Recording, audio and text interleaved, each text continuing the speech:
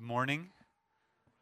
It's good to be with you, and it's an honor to preach here. Brother Bill, thank you. Thank you for your friendship and your investment in our school in Southern and your faithful ministry here in Somerset.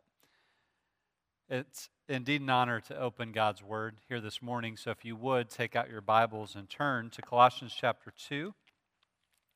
We're going to spend our time in the first 10 verses of this chapter today. The title of my sermon is pretty simple. It's also the title of my book, but I'm not sharing that simply to get you to buy the book. I'd rather have you read the Word revealed from God. But the title is Jesus or Nothing. And I wrote the book really as a result of this passage of Scripture. I was teaching at the University of Louisville in a ministry that I was the leader for, and called the Campus Church. We did 3 events to kind of announce that we were coming to campus when we started. We did one event called What I Hate About Religion. And it was a part of a book study, a book that Tim Keller, a pastor in New York, had written. We wanted to let people know we weren't there just to make them more religious. The second event we did was called What I've Learned from Atheism. We had Dr. Ted Cable, who is a former atheist, editor of the Apologetic Study Bible. We had him come share his testimony. And then the third event we did was called What I Love About the Gospel. And it was based on this passage of Scripture. But I really believe life boils down to these 2 options, Jesus or nothing. I believe that the only way you could have meaning and purpose in life is if God exists and if He's revealed Himself in a way to give us peace and forgiveness. If Christianity is true, then we could have meaning and purpose and hope and forgiveness and life. And if it's false, then we simply live in a cosmos that doesn't care about us at all. It's Jesus or nothing. And I want to share, I hope, I pray that by God's goodness and favor this morning, a bit of the passion will come through. That I also wrote that little book that came out of the sermon because I had so many friends who become atheists that I grew up with. I also wrote it for my children as they grow older and think about and are enticed by secular philosophies and worldviews. I want to make the options crystal clear because I believe they are. I believe the only way you can have objective meaning and intrinsic worth and hope is in Jesus Christ. I believe there are other worldviews that borrow from the purpose of Christianity, that borrow from the morality of Christianity, that borrow from the worth of Christianity, but they can't give an objective foundation for those values. Only Christianity can reconcile our optimism with reality. Either we live in a world that doesn't care and we shouldn't have meaning and we shouldn't have purpose and we shouldn't have morals, or we have all of these things because God is there and He is not silent. Let me pray for us. Father, thank you for revealing yourself in the Holy Scriptures through the prophets. Thank you for revealing yourself in the New Testament through the apostles. Thank you for revealing yourself in flesh. God, we thank you this morning for the incarnation, that you took on human flesh to do what Adam should have done. You were fully obedient to the Father. You conquered sin and death and the grave. God, I thank you that your Son has purchased our salvation. So we fix our eyes on Him. We pray that you'd help us to run our race with endurance. It's in Jesus' name we pray. Amen. In 1904, G.K. Chesterton, a jolly, plump British journalist and Christian apologist, published a novel by the title of The Ball and the Cross. And the story begins with a Christian man walking through the city of London. It's his first time to visit the city, and he's walking down Fleet Street, which Fleet Street was an important street for writers and publishers and thinkers. It was actually, Fleet Street was to the literary world what Wall Street is to economics. Fleet Street was where the editors and publishers and authors spent all their time and people who wanted to be around them. And this man was walking down Fleet Street and he noticed one newspaper office, and the title of the newspaper was The Atheist. And it caught his attention, him being a Christian man. He had never seen such blasphemy. He stopped at their large picture window where they had the most recent publication taped in the window, and he began reading it, and he became outraged. How could they write such blasphemy and publish it? In fact, he became so angry, he took his walking stick and he broke through the window. He jumped into the office through the window, walked over to the editor's desk and jumped on top of the desk and demanded a fight. The editor, a little alarmed, was thrilled. And the reason he was thrilled is because hundreds of people walked by his office every day, and they would just kind of nod their head and say, oh, that's the atheist. They publish an atheist newspaper, and they write atheist things, and they're always talking about their atheism and who really cares. And everybody passed him by and paid little attention to what he said. But not this man. This man broke his window, jumped on top of his desk, and demanded a fight. So the atheist stood, was going to oblige his request, and the police came and intervened and arrested them both, took them to court, and the judge asked them both a very important question. He said, why would anyone be willing to stand and fight for such things? Why are you guys willing to why are you angry? Why are you willing to fight over such issues? The smooth-talking editor of The Atheist got the charges dropped. They left the courthouse, the Christian man still furious, and he said to the atheist, you're spineless. You have no conviction. The editor of The Atheist said, you have no idea. He said, I got the charges dropped so we could find a nice quiet place where we could fight each other to the death. And the rest of the book is the story of how they're trying to find a nice quiet place where they can have a good, old-fashioned, gentlemanly fight to the death. And every time they're about to fight, the police show up and they have to run, and they're in hiding throughout the book. They get ready to fight. The police show up. They run off, and they go and they find some other quiet place, and they're about to fight, and the police show up again, and by the end of the novel, they're best friends. They still want to kill each other. The novel ends with the two of them locked in an insane asylum. And G.K. Chesterton was making a very profound point, I believe, that the only two sane people on the planet were these two men who understood what they believed and were willing to stand for their convictions. The title of his book really tells the whole story, The Ball and the Cross. The ball represented the universe, the cosmos, the world. And the cross represented a worldview that points beyond itself towards a God who is there and points horizontally to how we could be connected to one another through God, how we could be reconciled to God and to others. The ball, on the other hand, only points inward, points in towards itself. I think Chesterton anticipated what the famous atheistic scientist Carl Sagan at Harvard University would say years later, only 33 years ago today, or this year, I suppose. Carl Sagan began the documentary Cosmos, standing on this cliff with a beautiful ocean behind him. The camera zooming in on him at first and then backing out, and you see this beautiful panoramic shot of the ocean behind him.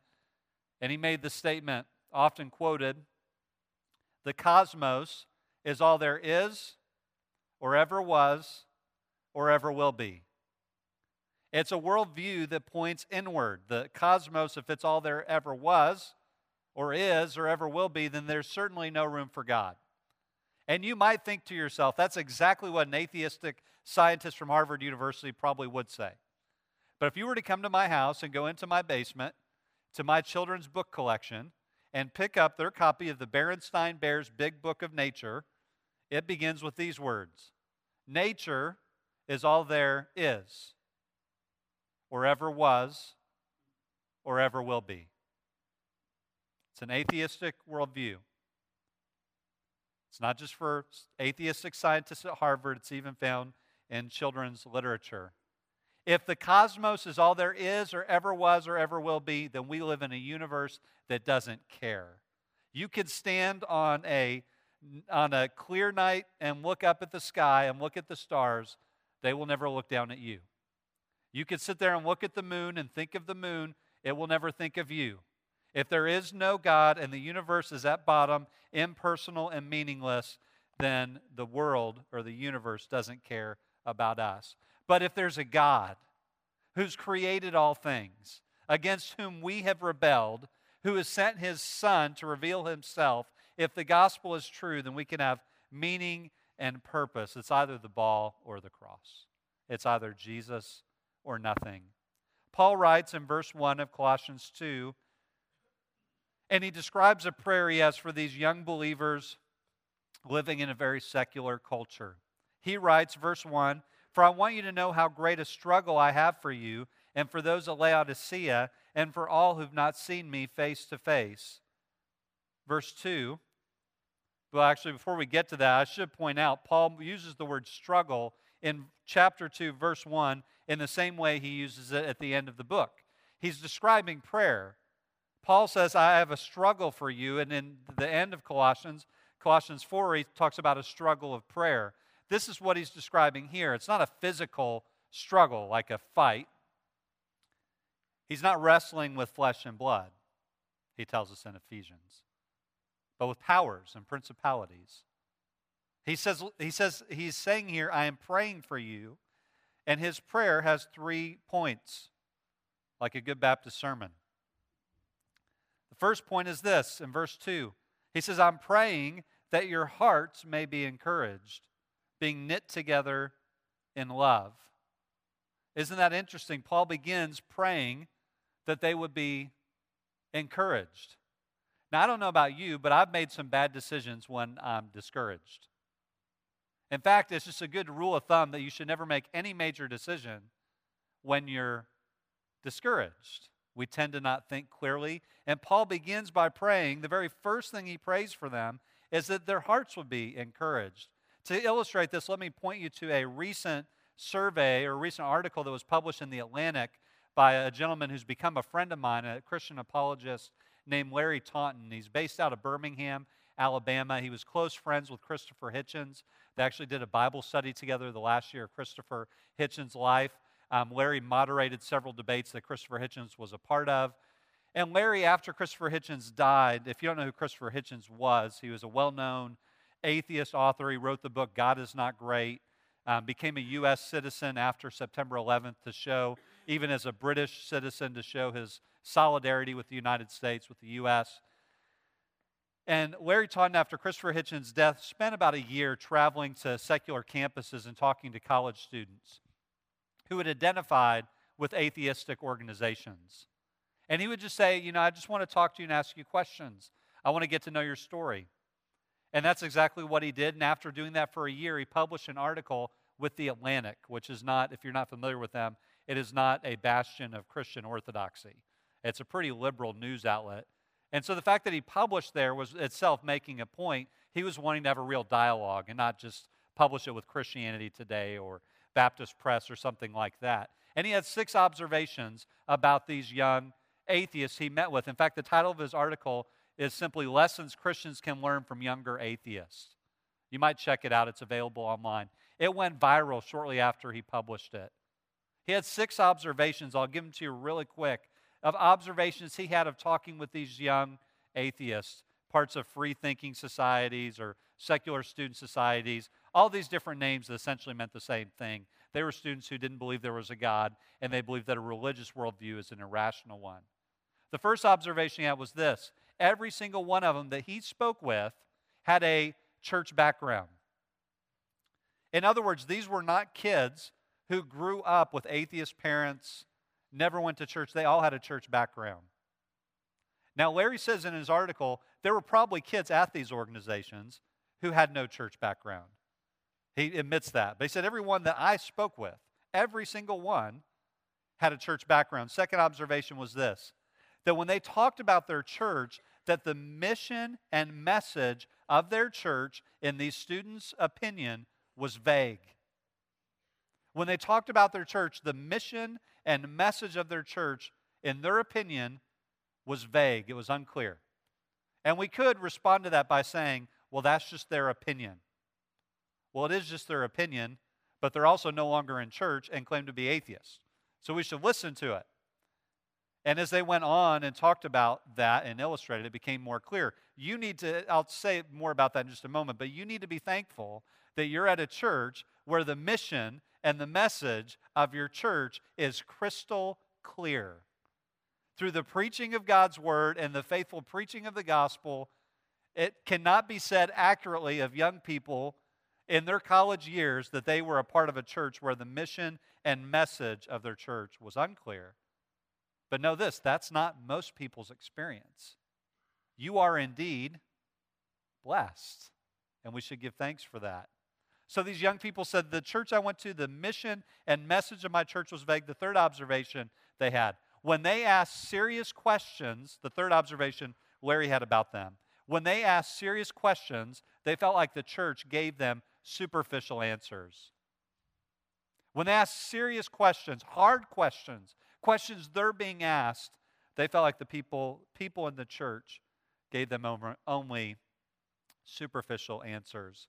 Fourth observation, Larry said when they would talk about someone from their church who actually knew their Bible and took it seriously, they had great respect for them. So they might describe their church experience as the mission and message being vague, but they would, for example, one young man who Larry calls Phil said, I had a youth pastor, and he taught the Bible, and we studied Scripture, and he would let us ask any question, difficult questions about God, difficult questions about Christianity, Christian faith, difficult questions that we were hearing, and he would take time to respond. But he'd always point us to the Bible. And he said, I really thought it was a great environment. I grew, I was encouraged. He said, but then at some point our church, they wanted a larger youth group, and so they hired a younger youth pastor, and he came in and he quit teaching the Bible to the extent that it was being taught before, and it seemed to be more about fun and games. And this one young man who was an atheist, whom Larry calls Phil, said, that's when I came to the realization, if the church doesn't take it seriously, then neither do I. I'm just not going to hang out for the pizza. So if they met someone who took their Bible seriously, they didn't ridicule them. It was the opposite. They had respect for them. Fifth observation, and this is the scary one. The ages 14 to 17 were the most decisive. The ages 14 to 17 were the most decisive. Here's what Larry said. He said, we think in the church that students are getting to college and becoming atheists. He said, not the ones I talked to. They became atheists sitting in the pew, sitting in the youth camp. And they nod their head and go along with the music and go along with the games, but inside something was happening. As one of my friends likes to describe, he says that apostasy, which is a biblical word for renouncing the faith, apostasy works on a dimmer switch. It's a slow fade. Ages of 14 to 17 were critical. Final observation. Larry said every one of them described their rejection of Christianity in emotional categories. In other words, it was an emotional decision. It's not that they were convinced intellectually that Jesus didn't rise from the dead. It's not that they had good evidence to suggest that the Bible's unreliable. It's not that they had evidence to prove God does not exist. They made an emotional decision, and they walked away from Jesus. Paul begins his prayer here by saying, I am praying. Isn't that interesting? That you'll be encouraged. Let me encourage some of you who maybe have grandchildren. What would this church look like if you made your primary ministry a ministry of encouragement to young people? If it was important enough for Paul to begin his prayer by praying that they would be encouraged, what if you made your sole intent every time you walked through these doors or every time you saw someone from church out in the community, that your prime ministry was to encourage them? Paul was struggling that they would be encouraged. What if we gave ourselves to encourage young people in the faith, to remove the things that discourage them and stand in the way of their growth? I should also draw attention to this. Look at how Paul described his prayer. I already mentioned it, but I want to say this. When was the last time you would describe your prayer with the word struggle? That's convicting for me. Paul is saying, look, I'm praying for you, and the only way he could describe it is to use this word, struggle. When was the last time that your prayer, your time of prayer, could really only be described as a struggle. The second point of his prayer, he prays that they be encouraged. Second, that their hearts would be knit together in love. Now, this is kind of an illustration that's lost on a younger generation. I remember growing up seeing my mom knit. I was in the airport recently, and the lady sitting next to me was knitting. But I would imagine there are probably a lot of young people who don't exactly know what it is to knit. The picture here Paul has is that their lives would be so interwoven that the best word to describe that is the word knit. Their hearts are knit together. Now, some of you would describe your relationships in this room right now in that very way. You've maybe lost a child. Somebody in this room wept with you and prayed with you, and God knit your hearts together. Maybe you faced an illness yourself, or maybe you lost your job, or maybe you're just struggling with so many things, as Pastor Bill talked about. You're in the storm, and in the midst of the storm, you've prayed together, you've wept together, you've struggled with God together, and God's knit your heart together. See, Paul's showing us that the best defense against the secular challenges of our day is for our hearts to simply be knit together to one another, and that's where we find encouragement. The third part of his prayer, if you look at the end of this verse, Paul says that their hearts would be knit together in love to reach the riches of full assurance of understanding and the knowledge of God's mystery, which is Christ, in whom are hidden all treasures of wisdom and knowledge. If I were to summarize that as simply as I can, Paul prays that their hearts would be encouraged, that their hearts would be knit together in love, and that they would never get over the gospel.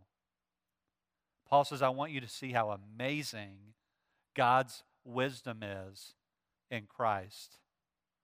The best antidote for apostasy from the gospel is, ironically, the gospel. The gospel, as I mentioned earlier, please know, church, that the gospel will not be found wanting at the end of history. We are not going to get to the end of history and realize that the gospel had deficiencies. There will be many worldly philosophies that will be seen for being as foolish as they really are, but God will not be found to be a liar in the end of history. Let all men be found liars and God be proven faithful.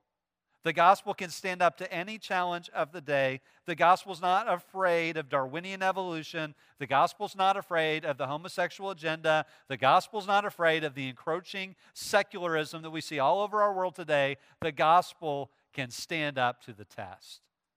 As the Apostle Paul said, it is the power of God unto salvation, and of this may we never be ashamed. So Paul says, I want you to see how great the gospel is. I'm praying that your hearts will be encouraged, that they'll be knit together in love, and that you'll never get over the gospel. And then Paul says in verse 4, he gives them what I would describe as his thesis statement. I'm a professor, so I have to use academic terms, right? But you probably wrote a thesis statement even in high school. A thesis statement is just that short statement that summarizes what you're attempting to prove or defend. It just summarizes what you're hoping to do in a longer body of work. So my thesis statement would be, this is my goal in this chapter of a book, or my goal in an article, or my goal in a paper. Paul gives us his thesis statement of what he's trying to do under the inspiration of the Holy Spirit in this short letter written to young believers in a secular context. Here's his thesis. I say this, I'm writing this, I've prayed this, in order that no one may delude you with plausible arguments. The purpose of Paul's prayer, in immediate context, the purpose of Paul's writing in Colossians in broader context, is to prepare these young believers so that they are not deluded by plausible arguments. Recognize two things. Recognize both what Paul does say and what he doesn't say. Here's what Paul doesn't say in verse 4. Paul doesn't say, I've written this because there are some people out there who don't believe in God, and man, are they stupid. That's not what he says. Paul doesn't say here, there's Professor Blabbermouth down the street at the prestigious Ivy League school, and that guy is crazy. Paul actually says their arguments are plausible. Some translations actually use the word persuasive. Plausible, persuasive. Simply what plausible means is it could be true. It sounds rational. It sounds logical. It sounds well thought out, perhaps well researched, well articulated. It's winsome and compelling.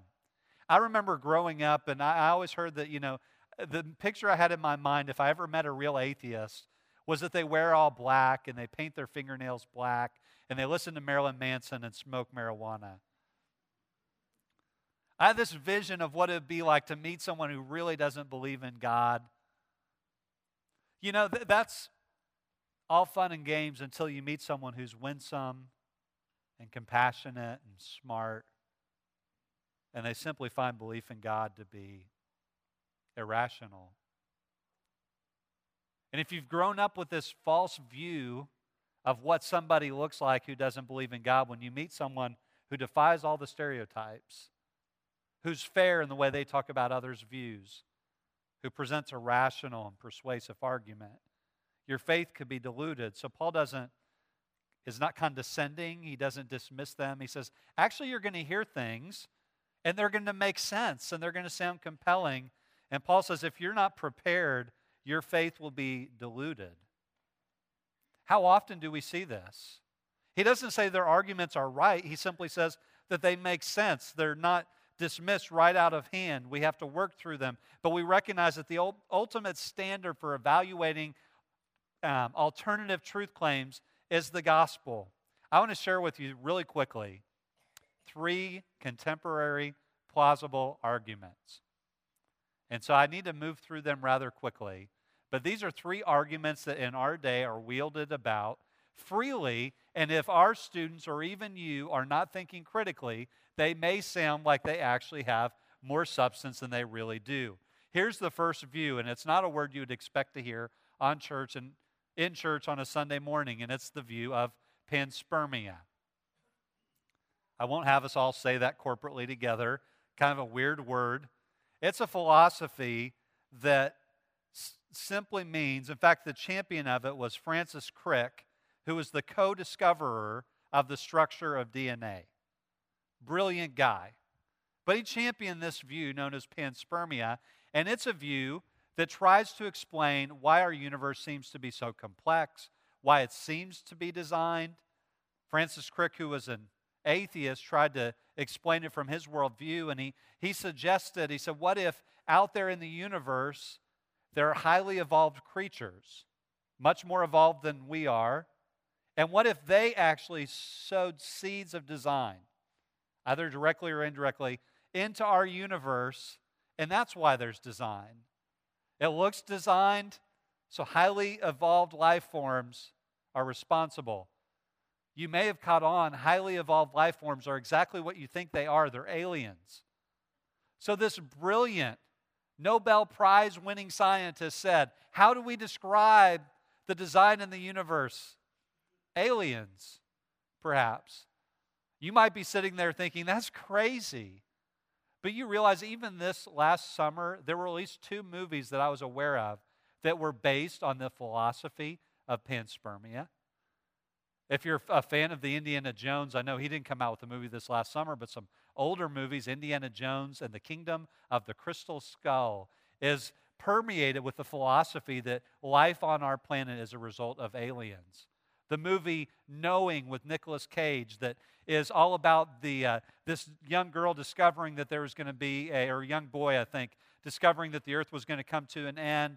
And the movie ends with Nicolas Cage walking in, Nicolas Cage who's not a believer in God. And he walks into his dad who's a minister. And his dad's gathered there with their family. And he turns to Nicolas and he says, this isn't the end. This isn't what the Bible says, how it's going to end. And Nicolas Cage walks up and kind of lovingly just joins in with them. And as they join together, standing there in a circle, you see the flames coming down the street to devour them. And it was the end. There's a man standing in New York City holding up a billboard or a poster that has John 3:16 written on it. And he's melted away by this natural destruction. But right before the sun consumes all the life on the planet, UFOs land. They pick up Nicolas Cage's son, they pick up a young girl, and they drop them off on a new planet. The final scene is this young boy and young girl running off through wheat fields, both carrying a rabbit as a symbol of what they're put there to do. And out in the distance is a tree of life. You say that sounds crazy, and yet it permeates popular culture. Here's the second common thing we hear about in our day, and it's called multiverse. This is a plausible argument that's used against Christianity often, although it's not. I'll try and give you a Reader's Digest version. I quoted Carl Sagan from the documentary Cosmos. Well, just last year, they actually did a remake of that documentary, and they had a new one with Neil deGrasse Tyson. And in the opening scenes of the new documentary, Neil deGrasse Tyson said, "We need to be critical of everything," which is a good admonishment. We shouldn't believe everything. We should have a critical mind. And he said we should only follow the evidence.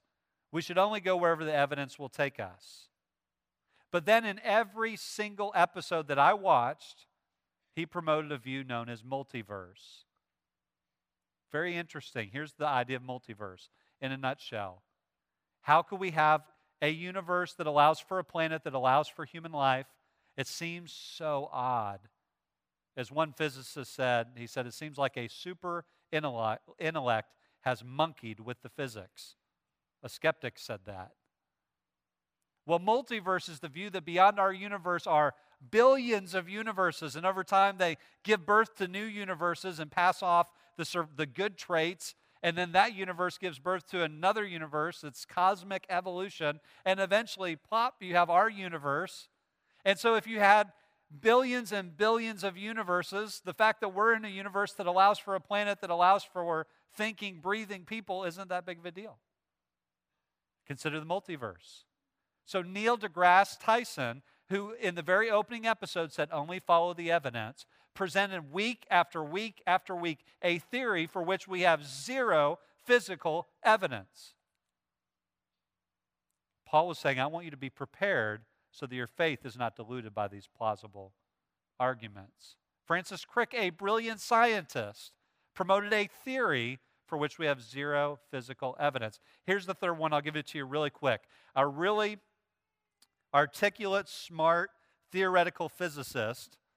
I don't claim to know much about theoretical physics, but he's a theoretical physicist named Lawrence Krauss, published a book called A Universe from Nothing, in which he said that the universe came into being from nothing at all.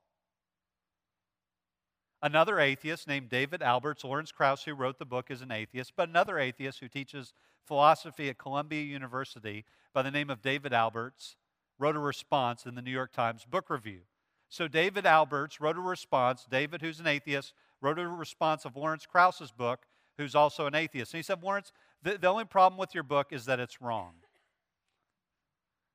He said, but I do have 3 points of critique. Here's the first point of critique. He said, Lawrence, when you say nothing, when you say the universe came from nothing, he said, you don't mean nothing. You mean something. And he said, in philosophy, it's known as equivocation. He's changing the terms and definitions. Lawrence Krauss, in his public talks, will define nothing as a bubbling, broiling brew of virtual particles. See, Baptist preachers aren't the only ones who like alliteration. A bubbling, broiling brew of virtual particles. I sat down with a skeptic friend one time, and we were having coffee, and he said, well, we know the universe came from nothing, or from very little. And I said, okay, which one is it? And that's exactly what Lawrence Krauss does in his book. He talks about the nothing, but it's a bubbling, broiling brew of virtual particles. If the universe did come from that, he still hasn't described where the bubbling, broiling brew of virtual particles came from. So the title of his book should not have been A Universe from Nothing. The title of his book should have been A Universe from, something, a bubbling, broiling brew of virtual particles. A universe from something, to which the New York Times Book Review would have been, duh. We expected that all along. Here's the second point of critique he had about his book. David Alberts, atheist, critiquing Lawrence Krauss, who published the book A Universe from Nothing. He said, Lawrence, not only do you call it nothing when it is something, you never describe where the physical laws that govern the bubbling, broiling brew of virtual particles, you never describe where those laws come from. These intelligible laws that govern the universe, laws like gravity, you never talk about where they come from. And Lawrence Krauss, in one of his footnotes, simply says, we must assume the physical laws. So the title of his book should not be A Universe from Nothing. It should be A Universe from Something that's guided by intelligible laws that I have no idea where they came from. That'd be a really long book title. Here's the third point of critique. David Alberts, who's an atheist, says to Lawrence Krauss, he says, Lawrence, what disappoints me the most about your book is that it's really, let's be honest, an attack on Christianity disguised as scientific theory. Lawrence Krauss uses in his book 19 times the word plausible. It's plausible. It's plausible. It's plausible. Paul writes, I've written to you that you might not be deluded by plausible arguments. You might think that Paul is going to end this short passage with a negative tone. Woe is me. You're surrounded by plausible arguments. Hide your kids, hide your wives. Look what Paul does. Look at verse 4 again. I say this then in order that no one may delude you with plausible arguments. Verse 5. For though I'm absent in body, yet I'm with you in spirit, rejoicing to see the good order and the firmness of your faith in Christ. Spiritual flourishing can happen in the most secular of environments. I take students every year to Boston, Massachusetts, and we spend time at Harvard, MIT, and Boston University, and I have PhD students from every one of those campuses who love Jesus talk to my students to let them know that you can be a believer and you can flourish in your faith in the most secular of environments. Paul says you're going to be surrounded by plausible arguments, but look how firm your faith is. Look at verse 6. Therefore, as you receive Christ Jesus the Lord, so walk in him, rooted and built up in him, and established in the faith, just as you were taught, and abounding in thanksgiving. See to it, verse 8, that no one takes you captive by philosophy and empty deceit, according to human tradition, according to the elemental spirits of the world, and not according to Christ. I want to close with a true story. I was sharing the gospel one time with a young man his family was originally from Vietnam, and real quiet young man. And we made an appointment to sit down in a coffee shop on the campus of the University of Louisville. We get there, and he brought a friend with him. The young man, it was hard to get a word out of him. I was laboring to get any response more than a yes or a no. But his friend, on the other hand, was loquacious, which is a big word for chatty. His friend liked to talk. So I was trying to share the gospel with this young man, but his friend kept interrupting me. His friend was from truly a secular home. His parents were not believers. He had not been raised in any religion. And I finally, at one point, gave up on the young man I went to talk to. He wasn't helping. I just turned all my attention to this guy. And so we were having a conversation. He asked all the questions, good questions that often skeptics will ask, that don't have easy answers, but they're great questions. And I think they're great answers for them. It's just not always as cut and dry as just handing someone a list with bullet-pointed, statements. But we were talking back and forth and about God's existence and the problem of evil. And he finally said, Dan, he said, you have all these religions. And I said, yeah, it's funny. It seems like we were created to know something more than nature, doesn't it? You have all these people in fact, like 99% of the people who've ever lived, and like 99% of the people breathing air right now are religious. And I would argue everybody's religious, even the atheist. I'll say a little bit about that tonight. But he said, you have all these religions. Why doesn't God just come down and say, this is the one true way? My jaw hit the floor. And I didn't want to respond too quick because I didn't want him to realize he'd just throw me a softball, and I was going to, and I didn't want him to think I didn't take his question seriously. So I paused for a moment. But before I could respond, this young, quiet man goes, "Duh, Jesus." And I said, "Yeah, what he said." That young man, not the skeptic, but that young man, a couple weeks later gave his life to Jesus Christ, was baptized at our church. If Jesus really has come, then we can have life and forgiveness and meaning and purpose. But if he hasn't, we live in a universe that doesn't care. But I'm so thankful that what I love about the gospel most is that it's true. Let's pray. Father, we praise you. God, we are unworthy recipients of news that is so good. And it's so good because it's true. God, I thank you that you so loved the world that you gave your only begotten Son, that whoever believes in you will not perish, but have everlasting life. God, I pray for everyone here today. If there's someone who's struggling with doubt, there's somebody who maybe is a skeptic and they're considering Christianity. God, I pray that today they would see the gospel clearly. They would see their alternatives very clearly. And I pray that your Spirit would do a work that my words cannot do. I pray that your Spirit would open the eyes of their heart, that they would in this very moment see the significance of the gospel, that you, the Creator, have entered your creation to die in our place to give us life. Lord, I pray that there might be someone here today who's converted, someone today who would confess with their mouth that Jesus is Lord and believe that God raised him from the dead. God, I pray that you would do the work only you can do.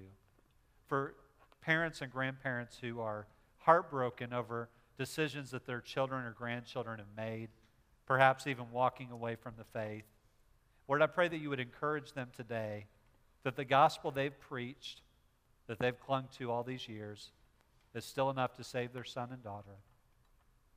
It's enough to save their grandchildren.